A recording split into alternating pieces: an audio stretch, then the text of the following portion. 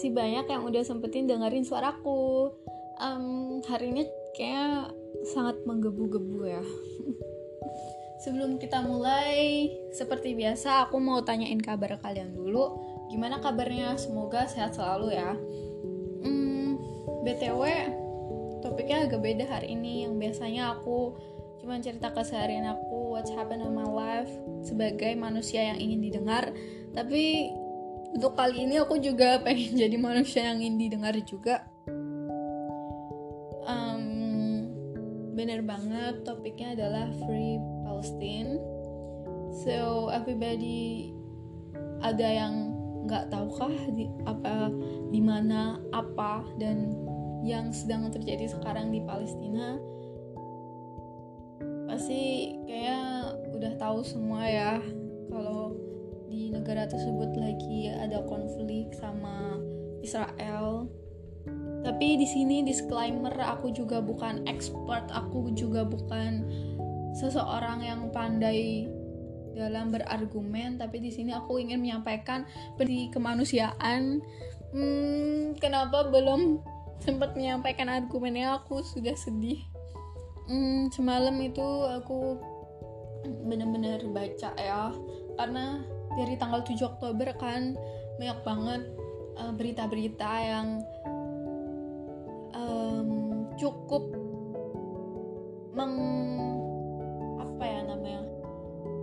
mendobrak aku kalau ini bukan lagi konflik yang bisa diselesaikan dengan cara gampang gitu, karena sebagai di sini aku sebagai menggunakan kacamata intelektual, aku sebagai mahasiswa juga ingin menyampaikan pendapat aku yang bisa aku distribusikan untuk membantu teman-teman di sana, karena kan ya karena terbatas kita tidak bisa ke sana, ataupun ya bantuan yang bisa aku lakukan cuma ini, menyuarakan pendapat aku dan doa. Tadi sampai di mana ya? Oh ya, sampai aku cari di jurnal, terus googling, Wikipedia, sampai aku cari jurnal dan aku tertarik sama jurnal itu. Terus aku email penulisnya karena itu berbayar ya, jadi kayak I'm a poor, jadi aku email penulisnya untuk bisa baca artikel beliau gitu. Semoga dibalas ya.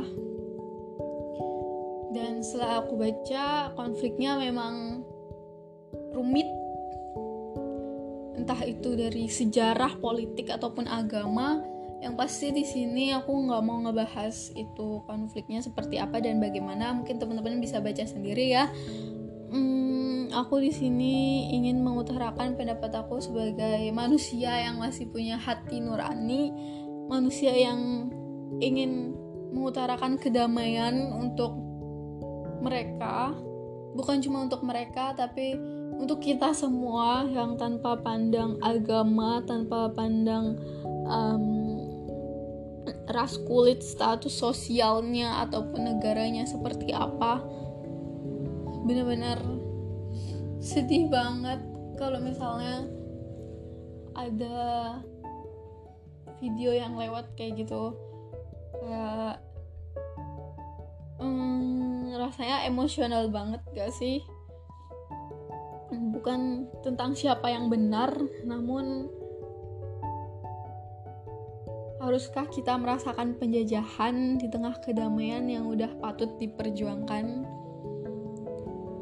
Udah sepantasnya kedamaian ini bisa kita rasakan, tapi teman-teman kita yang di sana jauh dari kata layak, yang misalnya kita di posisi seperti mereka, hidupnya cuman gimana ya biar aku bisa, untuk besok aku masih bisa hidup, untuk besok aku terhindar dari bahaya-bahaya.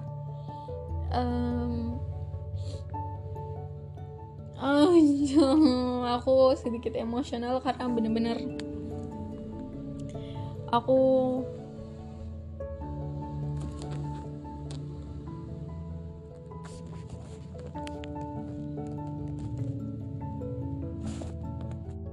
orangnya yang lumayan gampang baperan. Oke, next.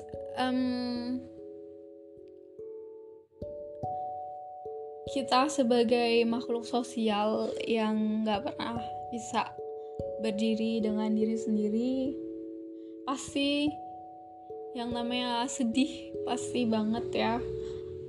Apalagi melihat kehidupan mereka yang secara disengaja mereka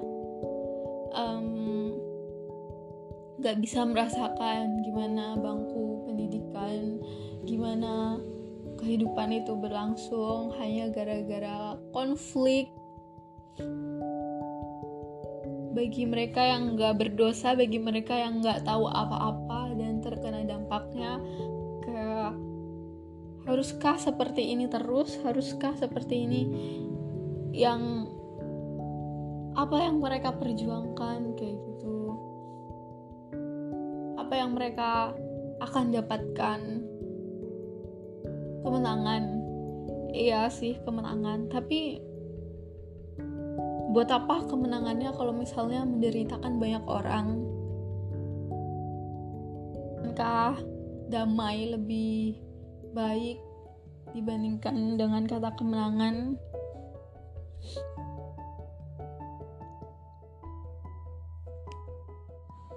Yang harus menderitakan banyak orang. Dan yang terakhir, merdeka adalah hak segala bangsa. Jadi yang namanya penjajahan, please don't do that. We are as human, we are need peace and we are need safety. Please. And this conflict, and last but not least,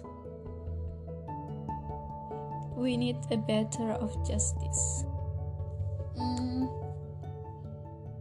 Teman-teman, makasih banyak yang udah dengerin pendapat aku mengenai konflik ini.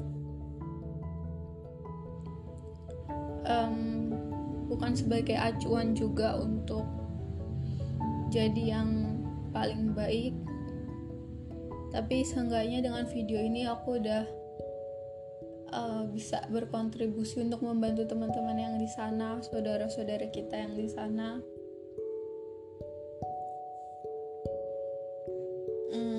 Dan aku nggak tahu pendapat kalian seperti apa dan bagaimana melihat dua negara ini.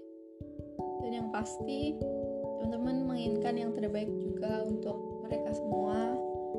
Dan ya, makasih banyak yang udah dengerin podcast aku sampai detik ini, sampai akhir ini.